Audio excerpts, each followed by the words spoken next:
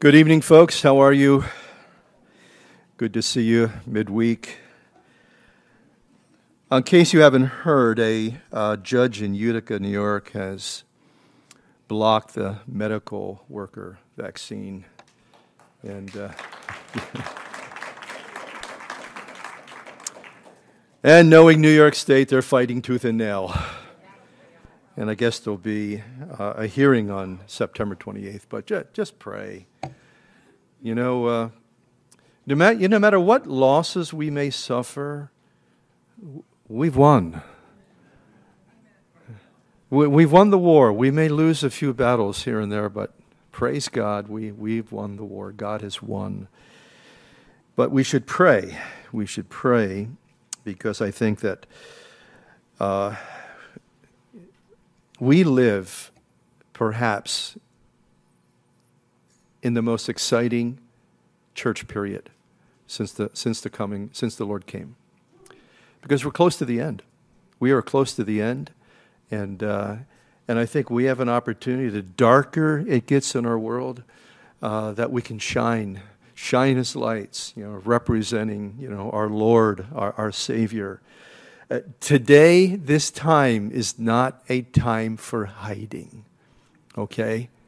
The church needs to come out of the closet. We are called to represent Him, no matter how difficult the day, the age is. Again, we have opportunity to represent Him at this very critical, very important time. And you know what? There's so many souls that need to get saved. And God's still saving people. Amen? Okay? I think He is. I think He's still saving people. I think we can clarify that.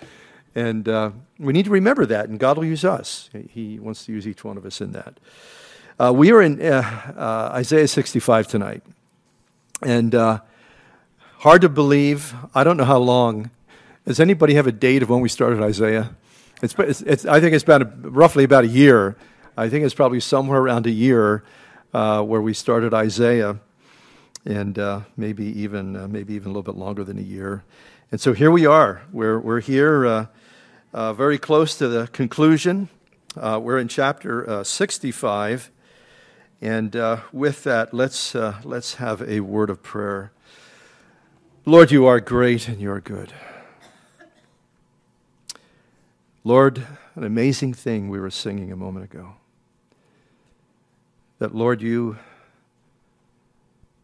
pursue us, you run after us.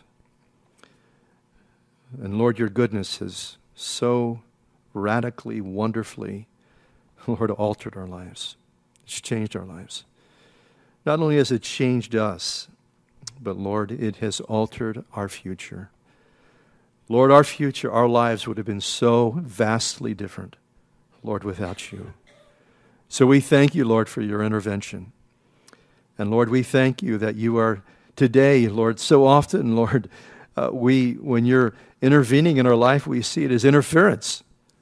But it's a godly, wonderful intervention to reveal yourself. And Lord, we thank you for your word tonight. Lord, you're always revealing yourself, Lord, through your word. We thank you, Lord, for the truth, the word of God. We thank you for the spirit of truth. We live in a day of lies. We live in a day of great deception. But we thank you for the Holy Spirit. We thank you for discernment. We thank you for your word. It's a wonderful roadmap. And we pray that, you, Lord, you'd continue to speak to us and direct us and guide us as a church, individually, as families and people. Lord, we need you. We need you so desperately. And we call upon you, Lord, tonight. We thank you that you're our Lord, our Savior. You're our teacher. You're our healer. Lord, you're the master, Lord, of all things.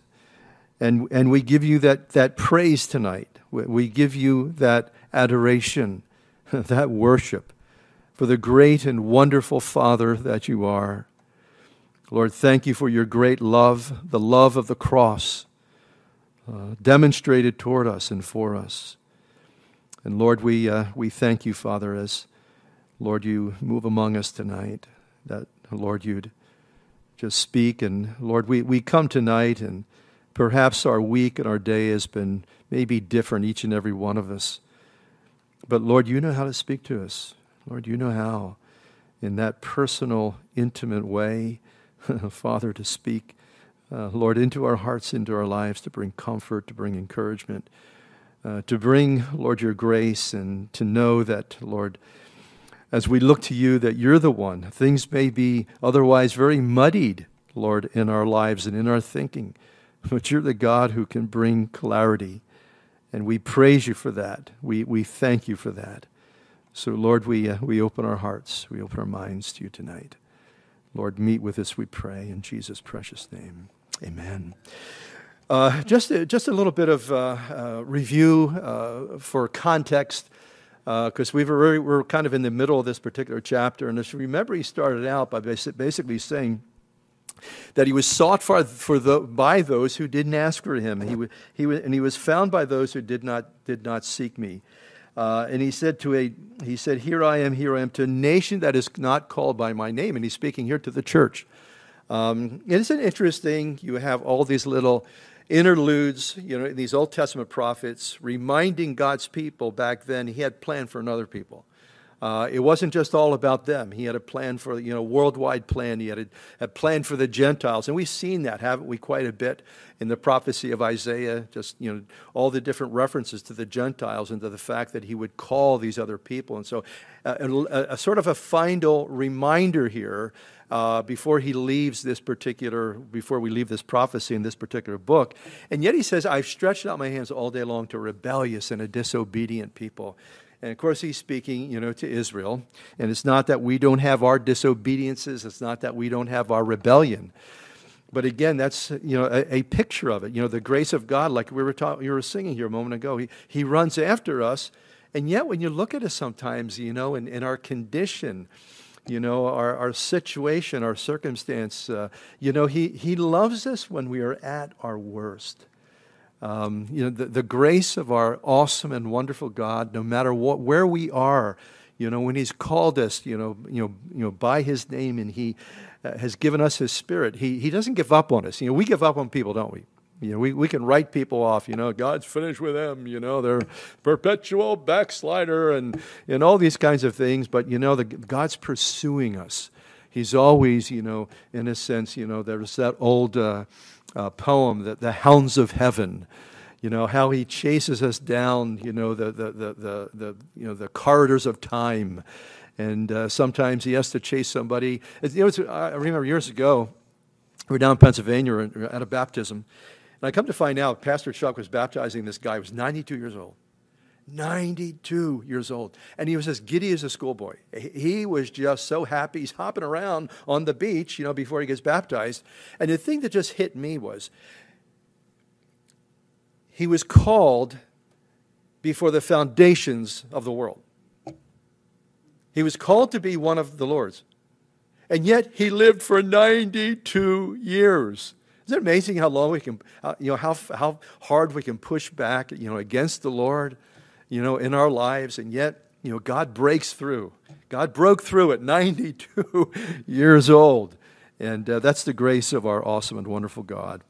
Now, we want to pick this up in verse 13, and he's giving us a context, or rather a contrast, between, the real servants of God and those who are not the servants of God. Just like, at any time in history, there's people that can take his name.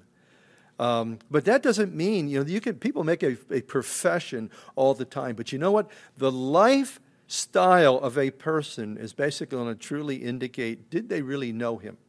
Do they really serve him?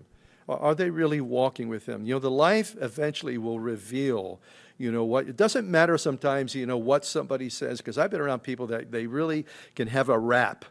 Can really have a rap for, because they know all the Christianese, and they know, they can talk to you about the Lord and all that. But when you look at their life, it makes you wonder, where are they?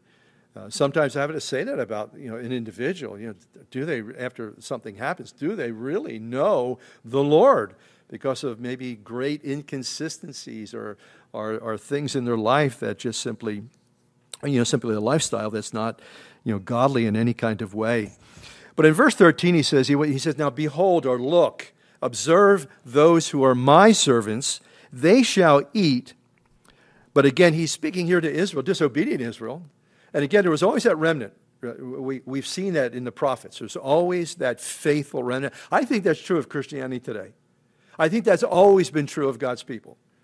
There's maybe the larger professing group, but then there's that faithful remnant, that are walking with God and that they know Him and He knows us.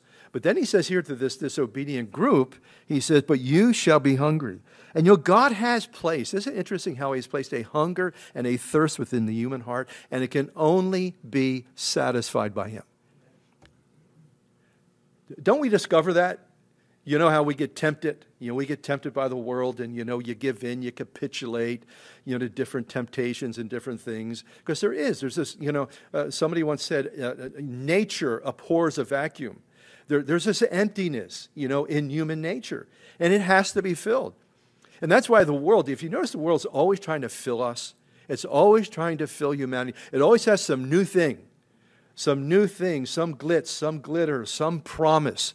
And the thing is, they're always counterfeits.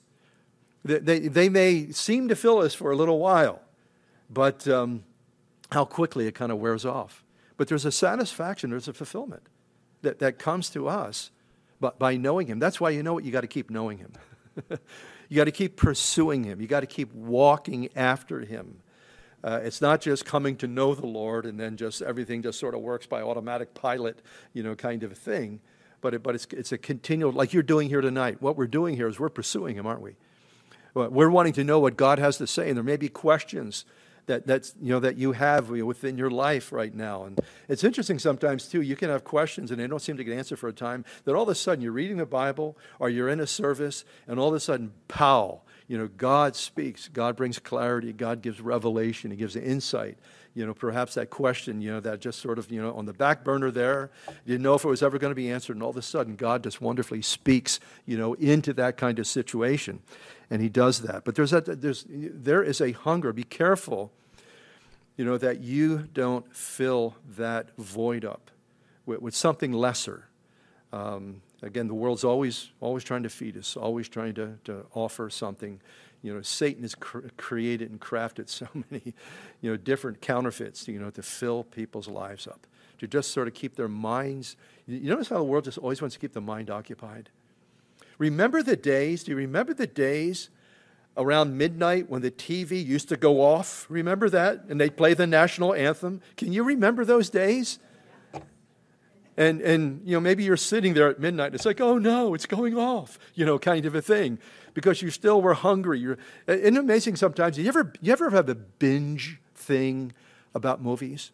Did you ever have that kind of a binge thing where you just kind of, whether they're John Wayne movies or, something like that, and you maybe just sit through, just a whole evening of movies, and you just go to bed, and you're just miserable.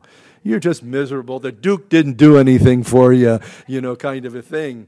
And that's the way it is with this world. It's always going to leave us somewhat hungry, somewhat empty, somewhat thirsty.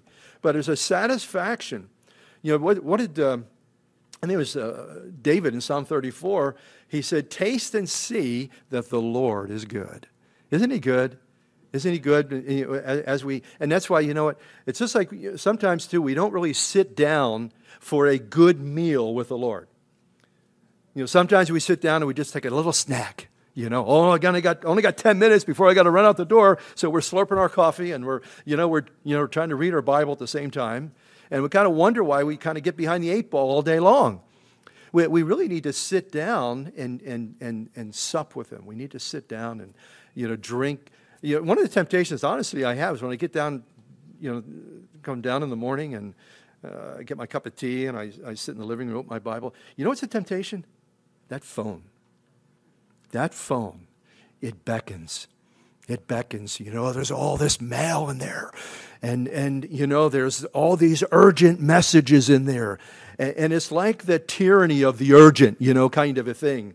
And you're just not going to be happy until you look at that thing. And then you look at that thing and you realize, oh my goodness, a half an hour's gone by, And that's the way it is. And you have to be careful, that we don't get our our time with the Lord, ripped off or robbed. And it's like Satan's always in some kind of a way trying to take advantage of us in some way. Behold, my servant shall drink, but you shall be thirsty. Behold, my servant shall rejoice, but you shall be ashamed. And again, he's speaking here, to the disobedient life. And again, behold, my servant shall sing for joy of heart. But you shall cry for sorrow of heart and wail for grief of spirit. Isn't it wonderful just to sing with joy? That's why I think sometimes, I notice sometimes, when we're here on our worship segment, of our meeting, sometimes I'll see folks come in and they're so burdened by the world they can't even sing. Can't even sing. It's like they're kind of bound up. And we need to worship. We need to worship. Worship's important. We're going to spend a lot of time in eternity worshiping. I think one of the first things we do after we get there, and the wedding feast and all that, I think heaven's going to be, an incredible, different, experience for us, and that's why I think, in a sense, worship here is preparation for heaven. When you look at the heavenly scene, what are the elders doing in Revelation 5? They're worshiping. They're casting their crowns, and that's why it's important for us to take time and to focus on Him, just to adore Him. Well, I'm too busy. I'm too busy for that. I get so many things. You don't know what I have to do in my life. You don't know my job. You don't know all these things. That's all the more reason why we need to worship. Remember John chapter 4, the woman at the well. He said to her, because she was a gal that had been married several times, living with a guy presently, and she tried to fill that void. She's trying to fill that void of intimacy, in her life. And it's interesting, that she brings up the subject of worship. And Jesus says, he adds to that, he says, the Father is seeking such to worship Him. That's what God is seeking. He's seeking to, because He knows that when we focus on Him, that His life is going to radiate into us. I can remember as a new believer, because it was so new and fresh to me, that we would sit around in circles in the lotus position on the floor. Not that it was an Eastern religion or anything, but we were just all young. We were in our 20s, back in the 70s, and I can remember we could just worship for like 2 or 3 hours, and it was so refreshing. It was so beautiful, and we used to call it, refer to it as being ghosted out, holy ghosted out, kind of a thing. Just because it was so refreshing and so filling. And you need to have those times. That's one of the reasons why we take a retreat. We take a retreat to get away from the TV, get away from the computer screens, get away from all that sort of thing. And again, one of the unfortunate things is it's very hard for us to get away from the phone. Can you remember the days when the phone used to stay in the kitchen? Remember those days? When it was hung up on the wall or something like that, and then you went through your messages when you got home or whatever the case may be. And for the most part, that phone was not so much a part of your life. You didn't even think about the phone, did you? But it's so hard to get away from it now, isn't it? Because it's not just a phone, it's a mini computer. It's a mini computer, and it's got all this stuff on it that just sort of beckons to us continually. But what we really need is worship. We need to spend time with Him. We'll give our time to something. We will fill ourselves up with something if we're not filling ourselves up with the Lord. So he says here, you shall leave your name, he says, as a curse to my chosen. And it's kind of interesting here. When you think about God's people, the Mosaic, can you imagine being in that Old Testament setting? The Mosaic law was an incredible standard to have to live up under. And the legalism about it. I mean, it was, it had to be so difficult and so tough. And remember, disobedience, Deuteronomy 28, what did it do? It brought a curse. There were the blessings of obedience in the covenant, and then there were the curses of disobedience for God's people as they didn't, seek the Lord in that particular kind of way. And so that's what had happened to them. Basically, their life degenerated into a curse. They're taken out of the land. And God, it wasn't that God was finished with them, but God had to take them to Babylon. It was a 70-year chastisement, really, what it was. and then to bring them back and to bring a whole new generation perhaps back and a new beginning. That's what I love about the Lord, though. There's always new opportunities. There's always new beginnings, that we might look to Him and get a fresh start, in our situation. And that's the beautiful thing. Even if our life sometimes, life can be a curse, can it? We forget people in the world, they're living under the curse, okay? I mean, America's a great place, but still outside of Christ, the sword of Damocles is hanging over people's heads. And I think that's why people do drink. That's why people do, try to find relief in some kind of way, in a relationship or whatever the case may be. But the blessing is really with Him, knowing Him, walking with Him, serving Him. The Lord God will slay you, He says to them, and call His servants by another name. So here He's speaking, He's basically referring to us. We just talked about that, didn't we, Sunday, that the name given in Antioch to the Christians, it was or to the believers was they're Christians. And we when you think about this name that we have, what a privilege to identify, with Him, the blessing of knowing Him. Now, this doesn't also mean that God has finished with His people. He's just telling them, He's reminding them that there's other people, there's others that are going to worship me, there's others that are going to love me. I think sometimes maybe God's people of old thought that maybe they were doing Him a favor, by walking with Him or by being obedient, or whatever the case may be. But the fact of the matter is, even in their worst condition, that He had a plan and He had a purpose. And the church has forgotten that from time to time. They have forgotten the fact that He has not finished with His people. Paul addresses that in the New Testament. And that has happened when you look at Christian history.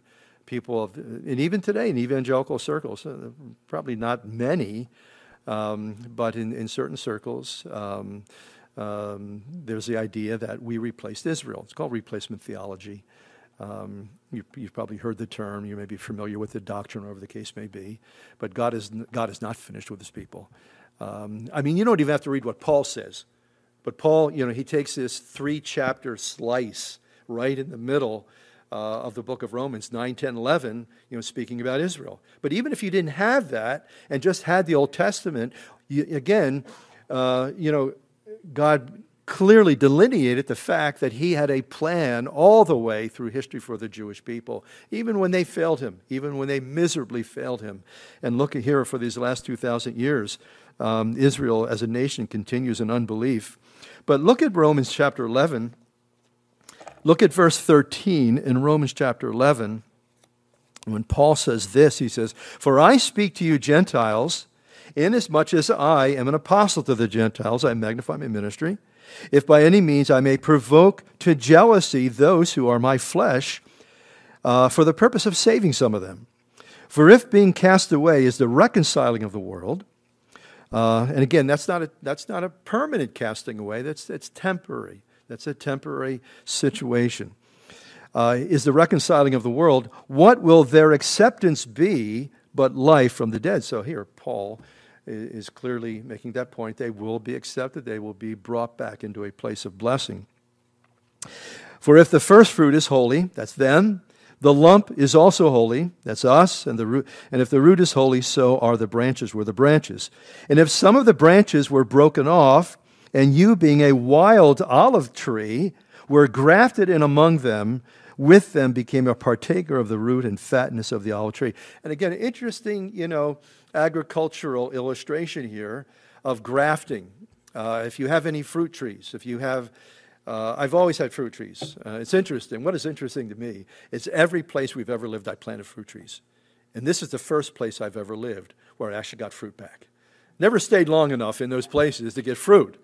And as a matter of fact, we planted several trees in Farmington, and a couple years ago, we were riding through the neighborhood, and all of a sudden the question woke up, I wonder if our fruit trees are bearing fruit now, kind of a thing.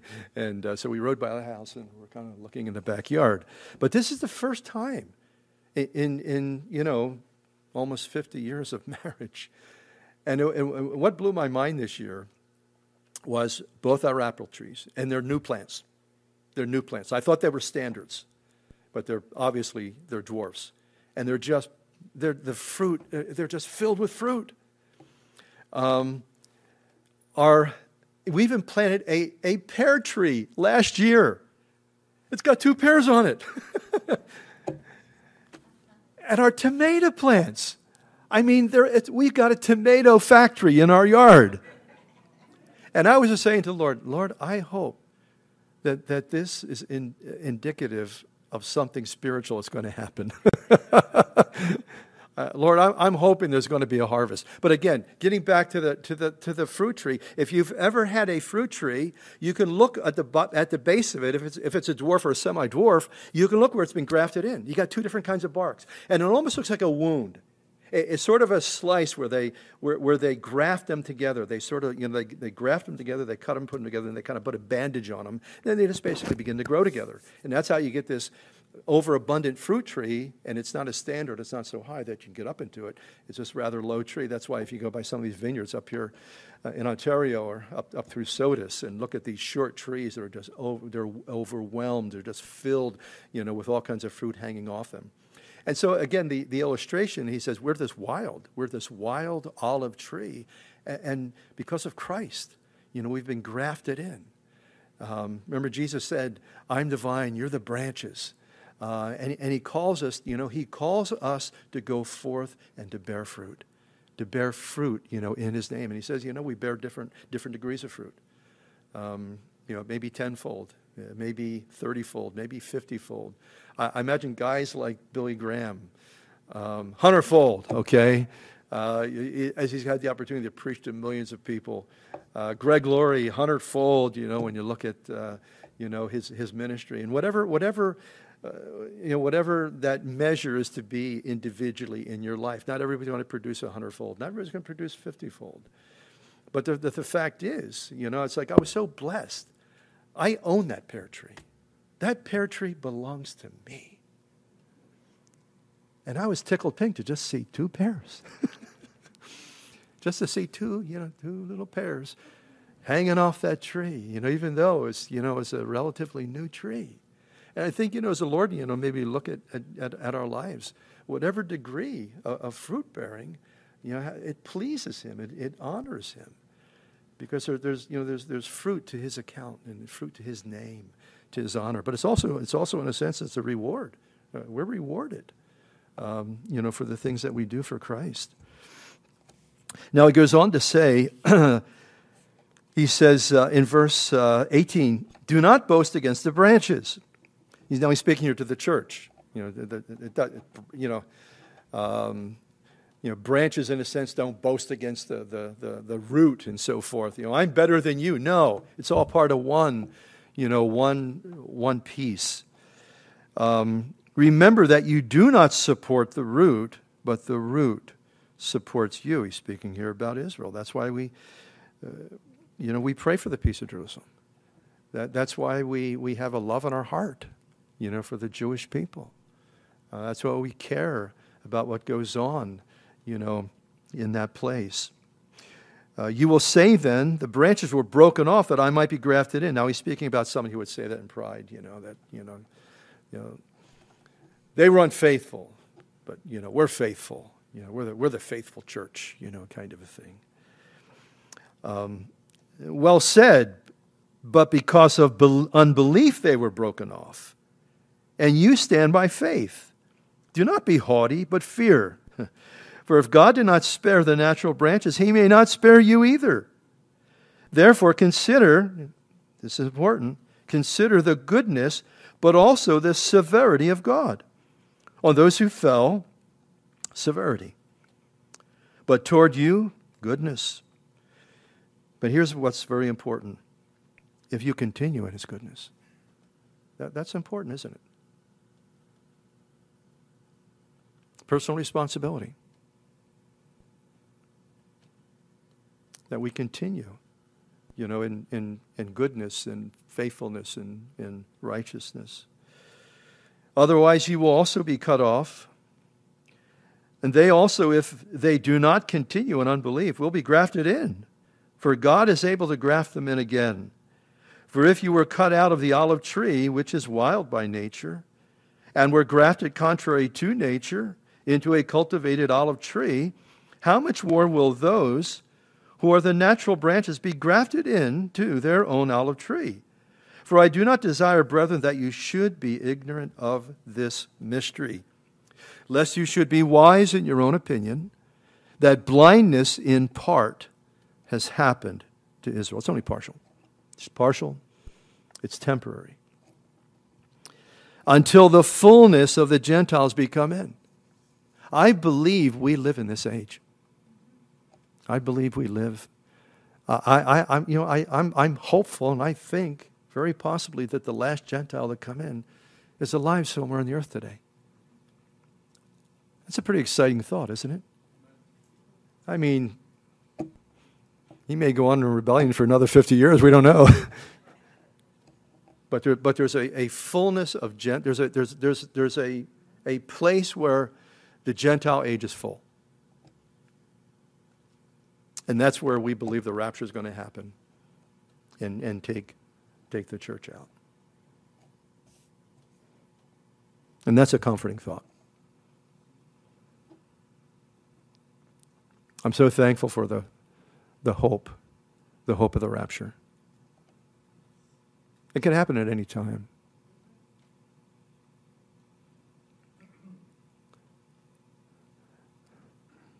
I know there are some who like the idea of going halfway through the tribulation.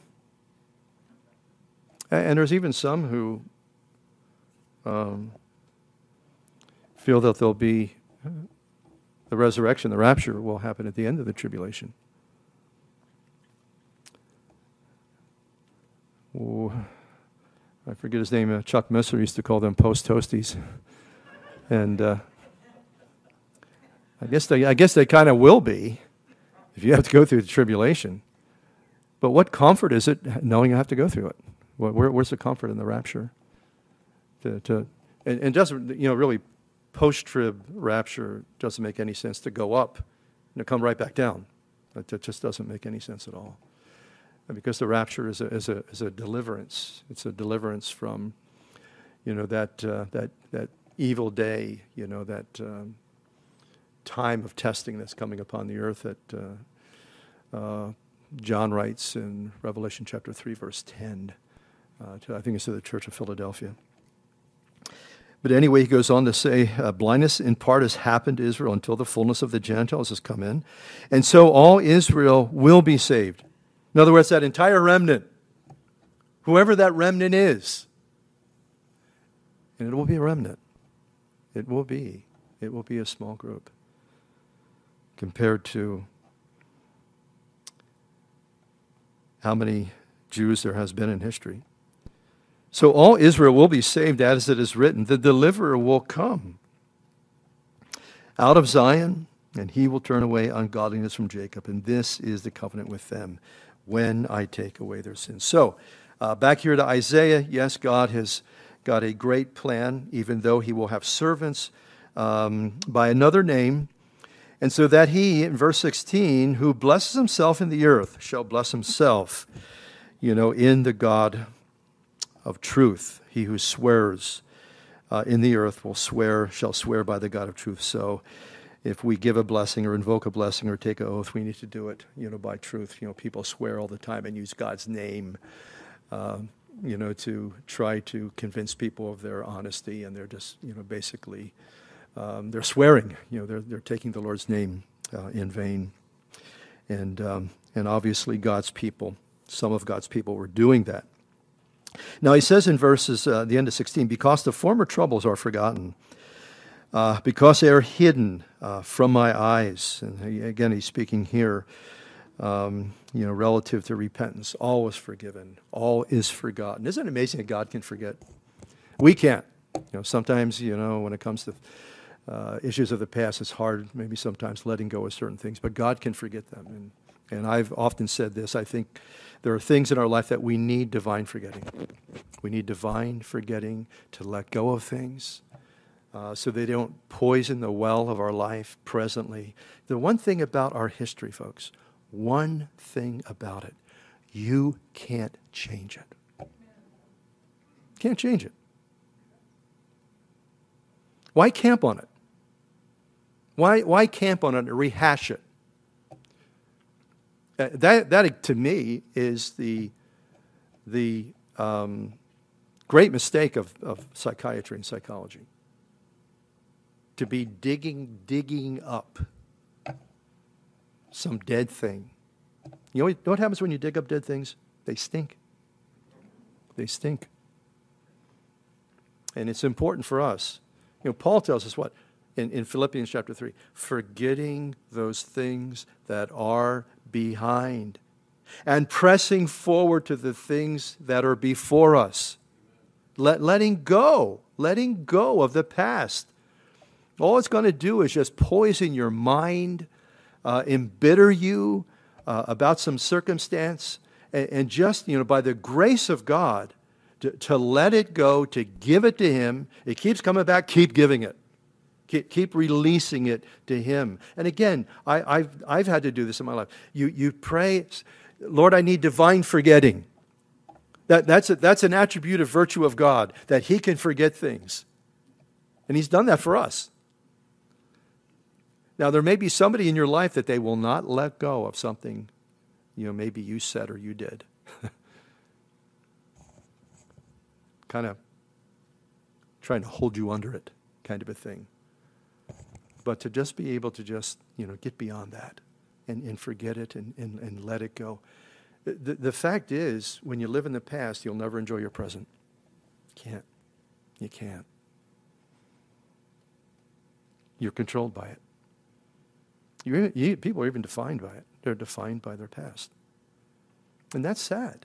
That's sad, especially sad. I understand it for the unbeliever, especially sad for the child of God. To hang on to some scrap, some negative thing of the past. And listen, we all got baggage. We all got stuff behind us. But you know what? To press on. To look forward. To have forgiveness. Sometimes I think people hold on to it because there's a vengeance there. There's unforgiveness and vengeance there. That shouldn't be us. It shouldn't be us. To let it go, to let God heal my heart, heal my mind, heal my spirit. Because somebody doesn't let go of it, you're saying God can't heal you. If you refuse to let go of it, you're saying God can't heal me. He can. He will. But we have to relinquish it. We have to turn it over. We have to give it to Him. I was just talking to somebody the other day. We're talking about these kind of things. Talking about our past. And my mother took her life. And my sister died of heroin, 46. My father basically died an alcoholic. And we're talking about, what we're talking about is who we expect to see in heaven. Quite frankly, I loved my mom. I was thinking about my grandmom too. I really loved her. And I remember I was the one who found her when she was dead. She died of a heart attack, and I found her. And there's a number of people in that I loved and known that I don't expect them to be in heaven. But I'm not going to go to their gravestone and cry. I'm living for Jesus. I'm moving on. I don't want to miss what God has. Because of some situation, in the past. Now look what he says here in verse 17. Behold, I create new heavens and a new earth. The word here is bara. It's a Hebrew word, and it means to create something out of nothing. See, God can do that. That's the God we serve. He speaks something into existence. You know, Paul speaks about that over in Romans chapter 4 when he's speaking about Abraham and Sarah and the birth of Isaac. And that, you know, basically it's impossible, earthly impossible, physically impossible for them to produce a child at their age. But here's what, interestingly, Paul says in verse 17, when he's speaking here about, Abraham and justification and so forth. And he says here in verse 17, as is written, I have made you a father of many nations in the presence of him whom he believed. That is, God spoke to him. He believed God, who gives life to the dead and calls those things which do not exist as though they did. See, that's the God we serve. See, there's nothing there. There's an impossibility there. And God just speaks into this situation. Remember the resurrection night? I think it's John chapter 20 with the disciples. You know, the disciples were not born again on Pentecost, okay? Do you understand that? They were not born again on Pentecost. Because on that night, he breathed on them and said, receive ye the Holy Spirit. They got baptized in the Spirit at Pentecost. They got equipped. They got empowered. And that's why we need to look to him no matter how impossible our situation is. He speaks things into existence that did not exist otherwise. See, that's the God we serve. And we need to remember that, because so often we are limited and restricted by what we see, the emotions that we feel. Well, I don't feel that's going to happen. And that's the beauty of prayer. Prayer is the asking of God, and sometimes it's the asking of the miraculous. That's why I try to get people encouraged in prayer. I mean, prayer oftentimes is asking God to do some impossible thing that we can't do. To intervene in someone's life, to save somebody, to heal somebody, to work in a particular circumstance and situation that may be just beyond any kind of resolution or solution at all. See, that's the God we serve. He speaks things into existence that do not formally exist. That's why he said to Abraham and Sarah, boom, you're going to have a baby boy. Abraham, you're 100. Sarah's 90. And you talk about an 11th hour situation. And at the same time, too, God's saying, you're the father of many nations. That sounded so ludicrous. And again, Abraham's, his name means father of a multitude. And I always kind of think about that, as Abraham, came into the land, made relationships, had friends, and hey, what's your name? Abraham, what's that mean? Father of a multitude. Well, Abe, how many kids you got? None yet. None yet. How old are you? Well, I'm 80. I mean, it seems so crazy.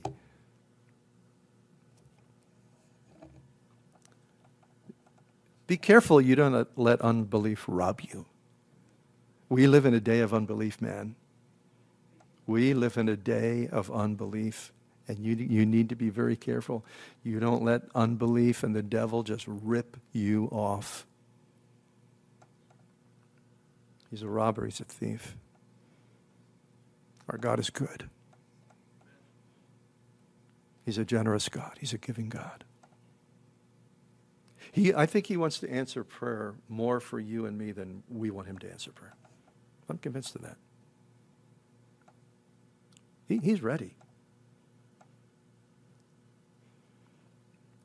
I was saying this to Margie coming in. I said, hon, you know what? I think there's a lot of people, you'll never see them in a prayer meeting. You'll never see them in a prayer meeting. And that's where the power is. That's where the power is. Psalm 2, Messianic Psalm. Father says to the Son, ask of me and I'll give you the nations as your inheritance. And you see, we've entered into that because of Christ. He's at, where is he right now? He's at the right hand of the Father, ever living to make intercession. When we pray, we can enter into his intercessions because that's what he's doing right now. Hebrews chapter 7, verse 25. That's what he's doing.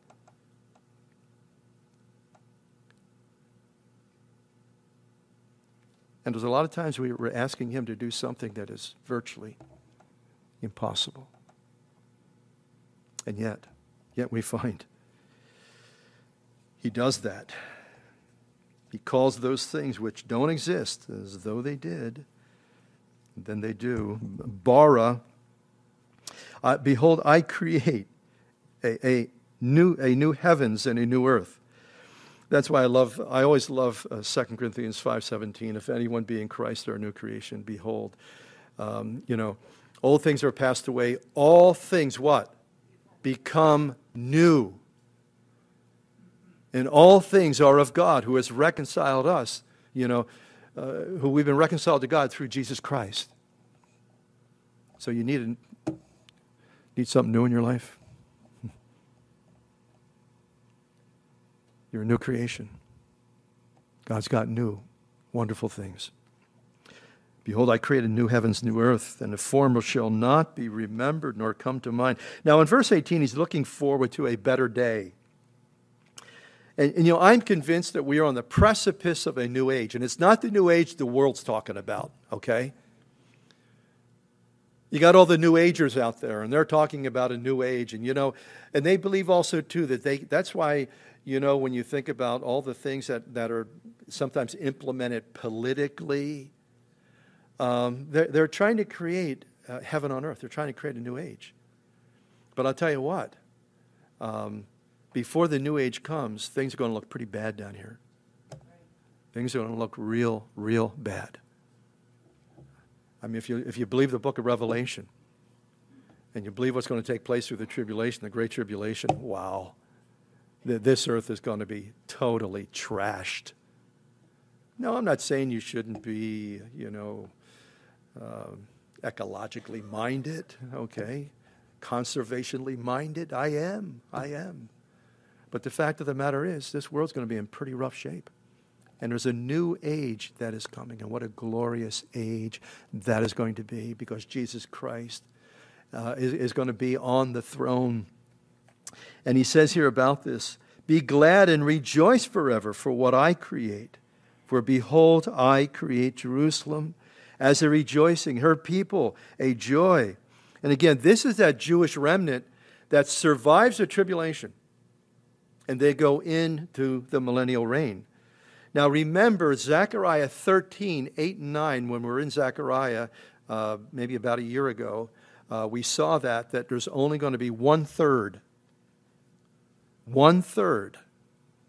of the Jewish people survive. Of all the Jews right now in Israel or in the world, 1/3 is going to survive.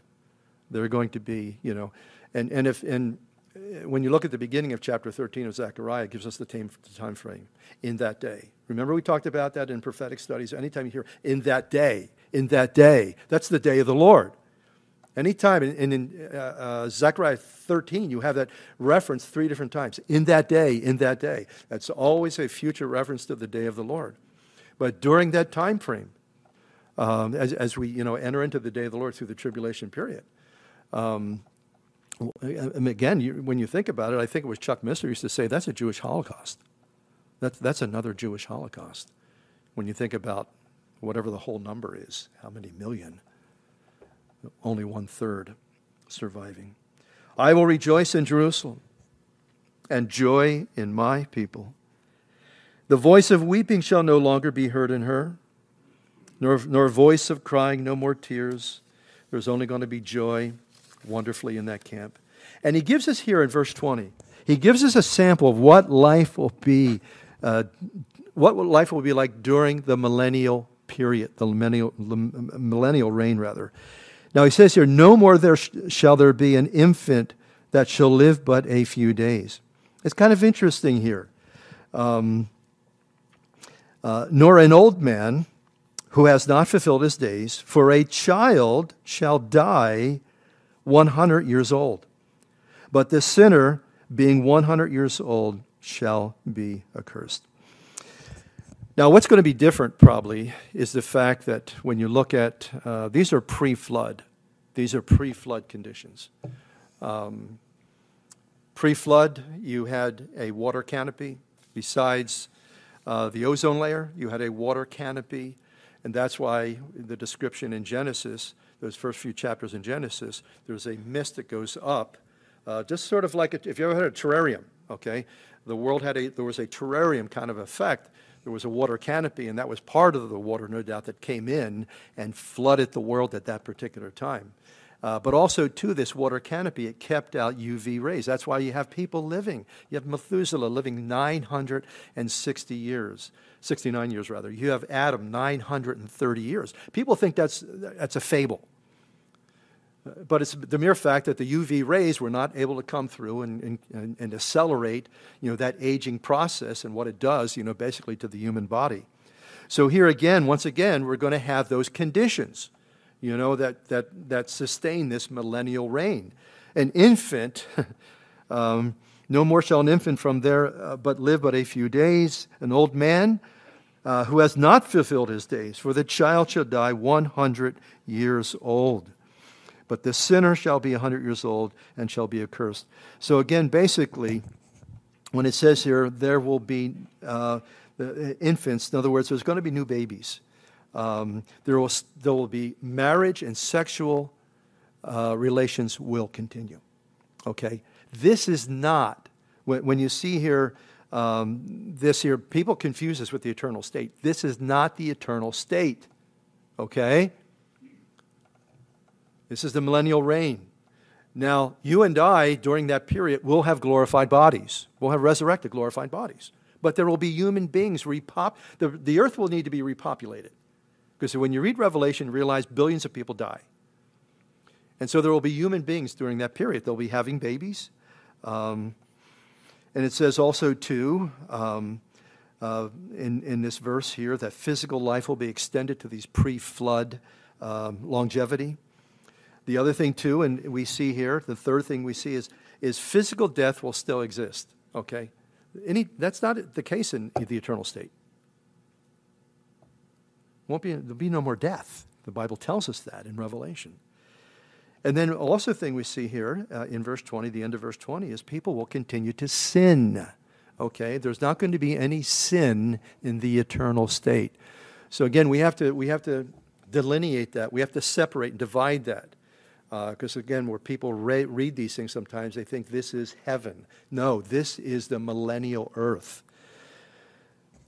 They shall build houses and inhabit them. In other words, it's going to be domestic economic security during this particular period. They shall plant vineyards and eat their fruit. They shall not build and another inhabit. They shall not plant another eat. For as the days of a tree, so shall be the days of my people. Again, another highlight that we find in this particular period is the absence of war. There will not be war. As a matter of fact, I think it's Micah. Micah chapter 4, I think it's verse 3, where he says this about this particular period. He says that he shall judge between many peoples and rebuke strong nations afar off. They shall beat their swords into plowshares and their spears into pruning hooks. Nation shall not lift up sword against nation, neither shall they learn war anymore. So again, when you think about all the armament budgets of the world, and the space race is a race for basically control. Think about all the money. I mean, everybody could have a beautiful home. Everybody could have a beautiful home and be well off, again, if it wasn't for the whole sin factor that creates, what is it? What's it say? James chapter 4, I think it is. Why are there, wars and rumors among you? They come from your own members. It's the heart. It's the unregenerate heart. that creates this war, this violence that we see in our world today. These things will not exist, in that particular age. He goes on to say, my elect shall long enjoy the work of their hands. They shall labor, or not labor, rather in vain, nor bring forth children for trouble. In other words, in that particular age, or in this age here, when you think about it, you work 50, 60 years, and by the time you retire, you never enjoy it. I was reading one time a statistic which was really kind of fascinating and interesting, that within 5 years, you'd be surprised how many people after they retire die. Now, I know that there's a physical reason for that. Probably disease is one of the factors there. But I wonder if the other factor is no hope. That's one of the reasons why at my age I won't retire. I'd go crazy. No, I'm sorry. Margie would go crazy if I was home.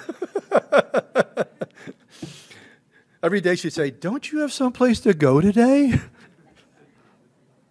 But isn't it sad that when you think about it, a person works their whole life and then they never really get a chance. That's this age. That's what this age is. And God's saying that age is not going to be like that. They shall not labor in vain, nor bring forth children for trouble. They shall be the descendants of the blessed of the Lord. Again, the moral underpinnings of that age are so different than this age. Because again, we got the Lord. He's ruling, He's reigning, in Jerusalem. And again, we're going to have these reference points. We're going to have these reference points of what this world was like. And we're going to see what it was like under the rule and reign of Jesus Christ. It's like, and I don't know how much we're going to be able to interchange with people and have discussions with human beings. I imagine we can. I imagine we'll be able to do that, even though we're resurrected individuals. And to maybe, to sit down with folks and tell them as they're sitting there mesmerized looking at you, and you're telling them about the old world and the wars and the disease and all the challenges, all the things that took place as we know, history, maybe not just our generation, but we know history. Yeah, that's what it was like. In all recorded history, it's only been like 265 years where there's been no war. I mean, think about that. That's pretty incredible. It shall come to pass before. Now, notice this here. Again, this is the future relationship between the Lord and millennial believers. And there's going to be, not everybody's going to be living in Jerusalem, okay? The world will be repopulated. But he's saying here there's going to be immediate answers to prayer. Look what God says.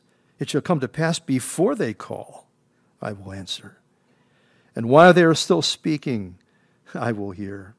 The wolf and the lamb shall feed together. The lion shall eat straw like the ox. Again, think about this. This is an incredible feature. What's happened is the curse is lifted off the earth. The curse today affects the animal kingdom. It affects everything. Everything. We don't realize how pervasive and far-reaching the curse has an impact on this entire world, every degree, every level. And when you think about here, he's saying that the herbivores and the carnivores are going to just lay down together. Imagine a little child just walking up and giving a big tiger hug around the neck, And the cat just lifts his head up and licks the kid on the side of the head. And, it's just like a little domestic cat, but it's this giant cat. They're affected by the curse, even the violence and the veracity there. They're going to play together. The dust shall be the serpent's food, and they shall not hurt nor destroy in all my holy mountain. Well, when you think of, look what man's sin has done. Look at the impact of it. Look how pervasive. It affects just everything. It so affects everything that we can't. It's hard for us when we read this to imagine. It's hard for us to imagine what another world, and that's why sometimes we're so earthbound. Although all the things that the Bible says about heaven, we don't even think about heaven. And we're sometimes so earthbound that even as a believer, that when it comes time to leave this life, we don't want to. I understand that to a degree. I understand it to a degree because it's all we ever known. and you know what? There is misery this side of heaven. There is depression. There is suffering.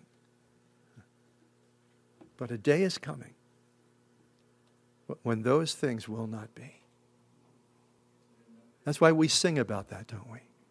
We sing about that glorious and wonderful time because we have the Spirit of the true and the living God in our hearts and our lives. And He's pointing us to that. He's pointing us. That's why the Bible basically, and I'll use my own expression here, don't put all your eggs in the basket of this life. John said this world is passing away and the desire of it. Amen? Amen. Lord, we love you.